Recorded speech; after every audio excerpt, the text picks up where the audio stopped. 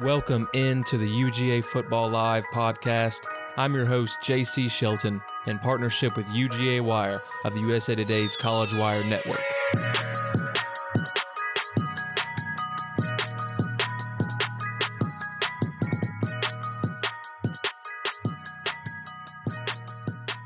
What's happening, everyone? Thanks for joining me for episode number 12 of UGA Football Live. Can't believe we're already at 12. College football always feels like it moves so much more quickly than any other sport to me. And this year especially, because we got that late September start, and now here we are, week 15 of the college football season, and Georgia football still has 2 conference games to play, which is totally weird, right? And possibly a bowl game too, as long as, of course, things stay the same. Multiple postponements and cancellations each week due to COVID testing, so we'll see. But we are planning to play number 25 Missouri, which kicks off at noon on the SEC Network. And then we have Vanderbilt coming to Athens December 19th, Championship Saturday, which should be a good distraction from Alabama and Florida in the SEC Championship. Nobody wants to watch that anyway.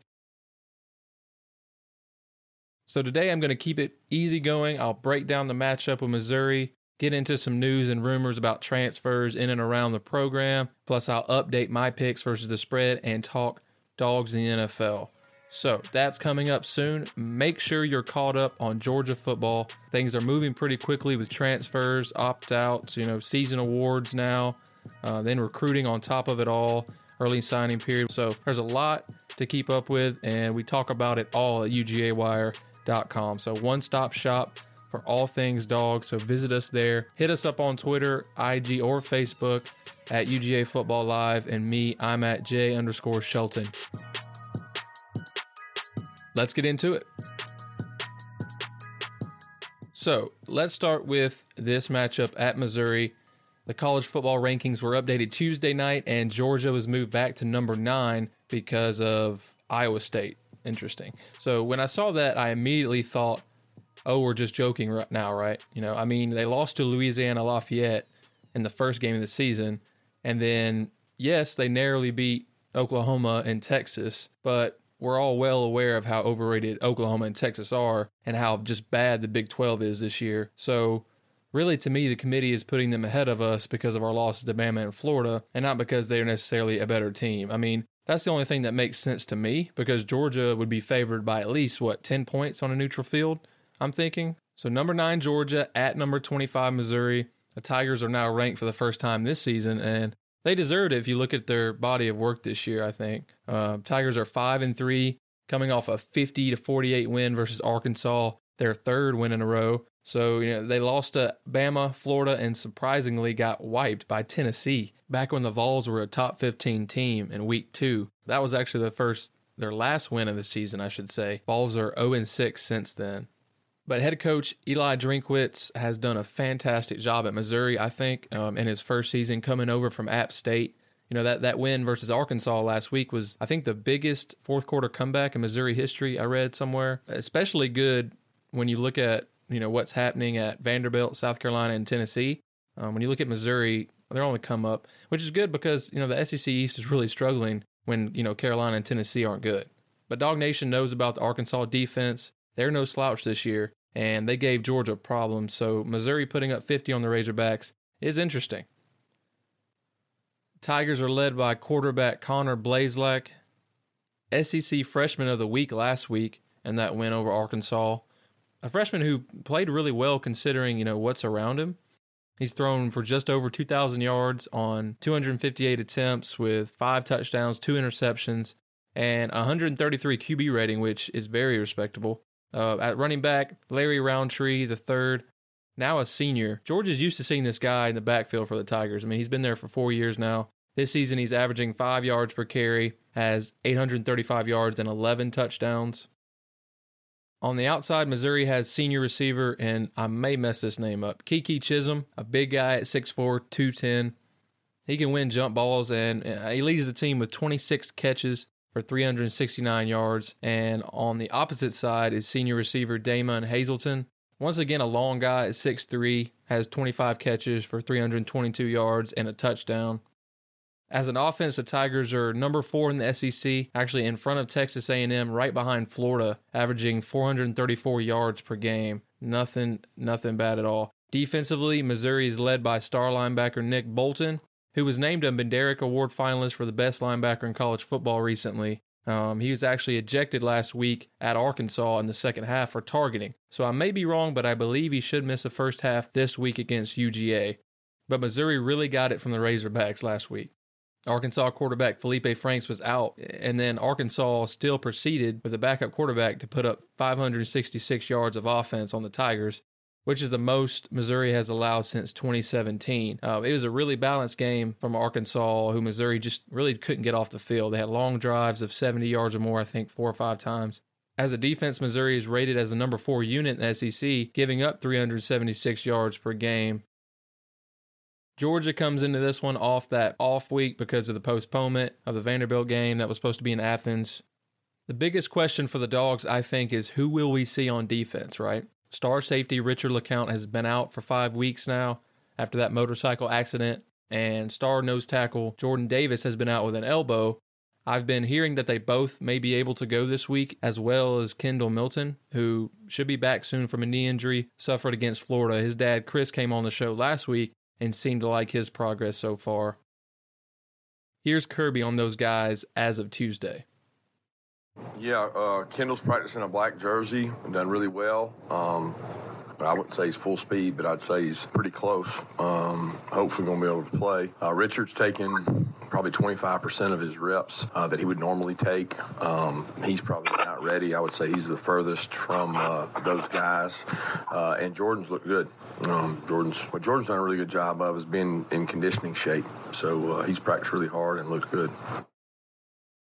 So according to Kirby, we probably won't see Richard LeCounte. But let's just hope to see Davis and Milton out there, see them guys get some action back. I think a good part of having last week off is it gives those guys, more time to heal up. And really, I think we're the healthiest we've been since going to Kentucky in late October. However, we will miss senior guard Trey Hill, preseason All-SEC center, underwent 2 arthroscopic surgeries in both knees last week. But we do have Warren Erickson, who played the 2019 Sugar Bowl at center and held his own and has seen plays theirs this season. So we shouldn't miss a beat, I think, especially with Big Ben Cleveland at right guard playing really well there this year. So I think we'll be fine moving forward. But I'm wishing Trey Hill a speedy recovery. Got NFL draft coming up soon, so he'll need to be ready for that. So surgery is probably the right move if he was having problems there. JT Daniels in this offense should have no problems finding holes in this Tigers defense. So we talked about the Arkansas game and how they were giving up, 566 yards. They gave up 200 on the ground as well. And I don't know about you, but I'm feeling a big game coming from Zeus White and these Dogs running backs. I mean, against South Carolina, we got to see the run game really come alive, I think. And I don't think this one will be different. We just have dudes up front, and these running backs are getting their groove. And with JT Daniels' arm and that threat of those play action deep balls and him just spreading the ball around, that threat really opens up the run game. So look out for that this week. It, of course, depends on how Missouri plays us, but they should take a hint from Mississippi State and drop a few in coverage, or JT Daniels, Karis Jackson, Jermaine Burton, George Pickens. I mean, they're going to take advantage of that if they don't. The spread is Georgia minus 13. Over-under is 54. I like Georgia in the points here, and I think the overhits and Georgia really shows its depth in this game, both offensively and defensively. Dogs win 41-17. Next up, I got Dogs in the NFL and my picks against the spread on the way. But first, I want to talk some transfers. So, if you don't know, Georgia had 2 receivers enter their names into the transfer portal last week. Malik Tongue and Trey Blunt, both guys who have struggled for playing time over their careers. You hate to see anybody go, but as far as depth chart in the receiver core, we shouldn't miss anything in the future. And actually, now this is one of the rumors I've heard. A few reports actually have come out revolving around LSU tight end Eric Gilbert. So he was the number 1 recruit in the state of Georgia last year. Number 1 tight end. He's from Marietta. He recently opted out of the rest of LSU's season, and then reports said that he is homesick and considering transferring back home. Obviously, this would be a huge get for Georgia, so don't be surprised if something happens there. LSU head coach Ed Orgeron said the other day that he had to re-recruit him, and he was opting out, but he was planning on trying to get him back to LSU next year. So we'll see how that goes, but that's very interesting. If the Dogs can add a talent like that into the receiving core and tight ends as well. I mean, we're loaded at tight end now, but you can always take a receiver like that they're really a hybrid. And you look at Kyle Pitts and guys like that.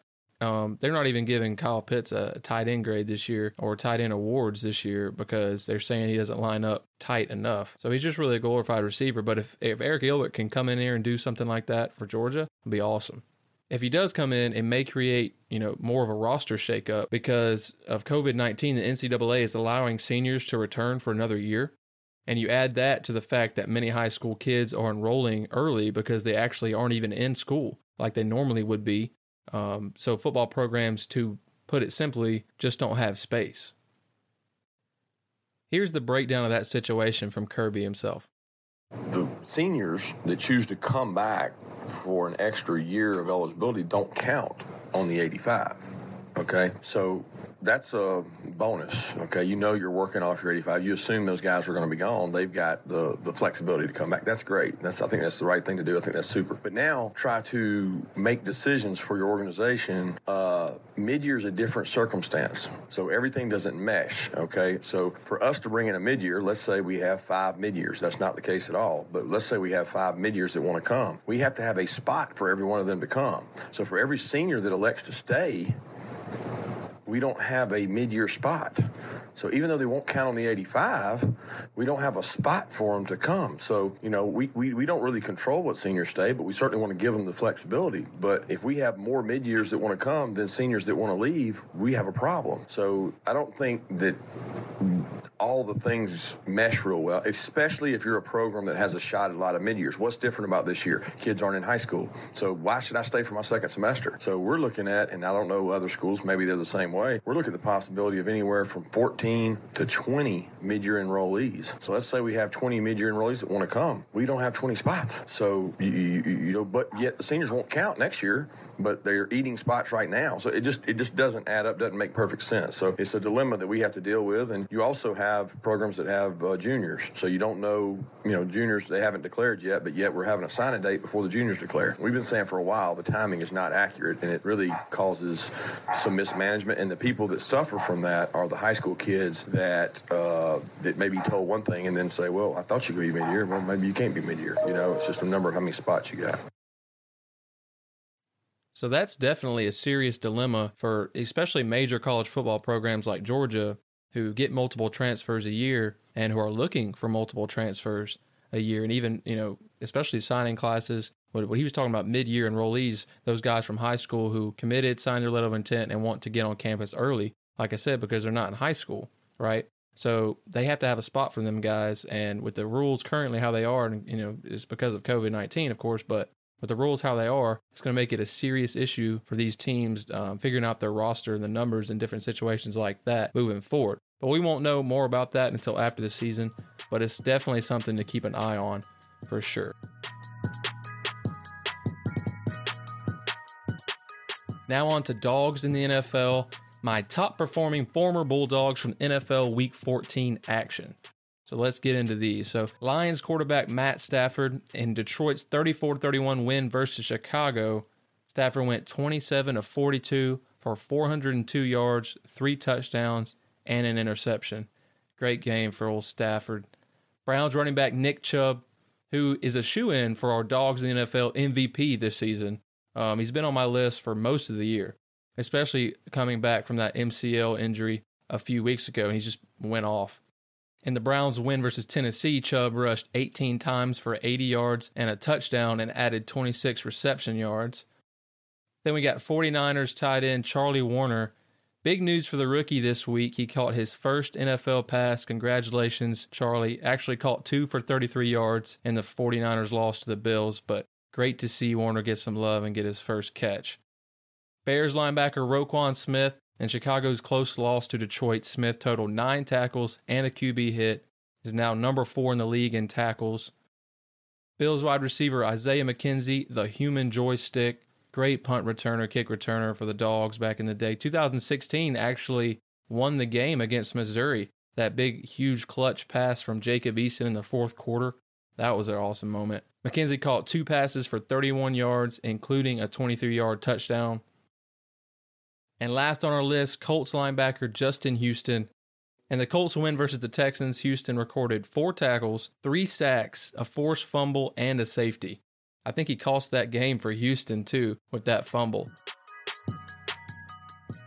So those are our dogs in the NFL for this week. If you're wondering where Swifty is, he's been out with a concussion for a couple of weeks. I think they're taking it easy with him, trying to get him back in slowly. So watch out for him. Maybe next week we'll see him back in the list.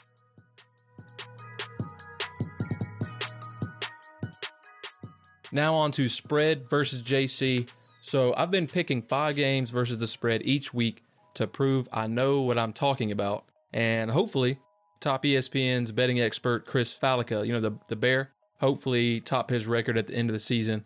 I started 0-5 with the first week. That was hilarious. But I have found some inspiration in the last few weeks. And the last week was my best yet. I went 4-1 to make it 17-18 on the season. I was trying to go 5-0 to get back to 500. And that was the goal. And I said it on the show. But, what makes it funny is because it was Florida who did it to me. That was my loss, Florida. I told myself I would never take Florida in anything. But last week, the Gators played a bad Tennessee team. I think they were favored by 17.5. So it's like, yeah, okay, I'll take Florida by 17.5. And of course they win by 12 and let the Vols hang around almost the whole game. So that was my only loss. That was disappointing. But this week the picks are in. Number 17 UNC at number 10 Miami. Miami is -3. Give me the Hurricanes here. I really like their QB Derek King. If you remember, the Houston transferred into Miami, has been playing really well this season. Number 11, Oklahoma at West Virginia. Oklahoma is -14. And just because the Sooners are the epitome of overrated, give me the Mountaineers as 2-touchdown home dog. Number 22, Oklahoma State at Baylor, staying in the Big 12. OK State is -5.5. Give me the Cowboys there. They win by a touchdown at least.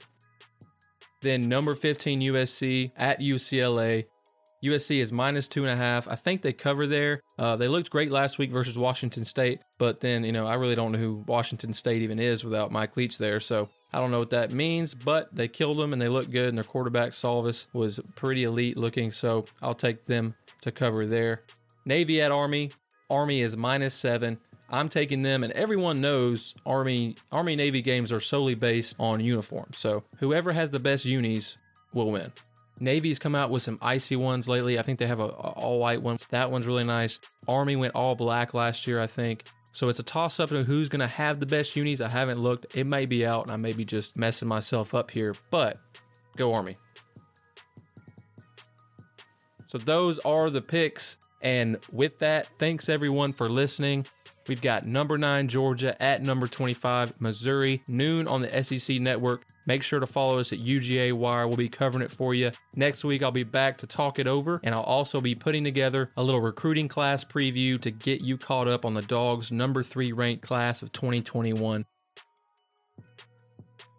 Until then, be safe, go Dogs.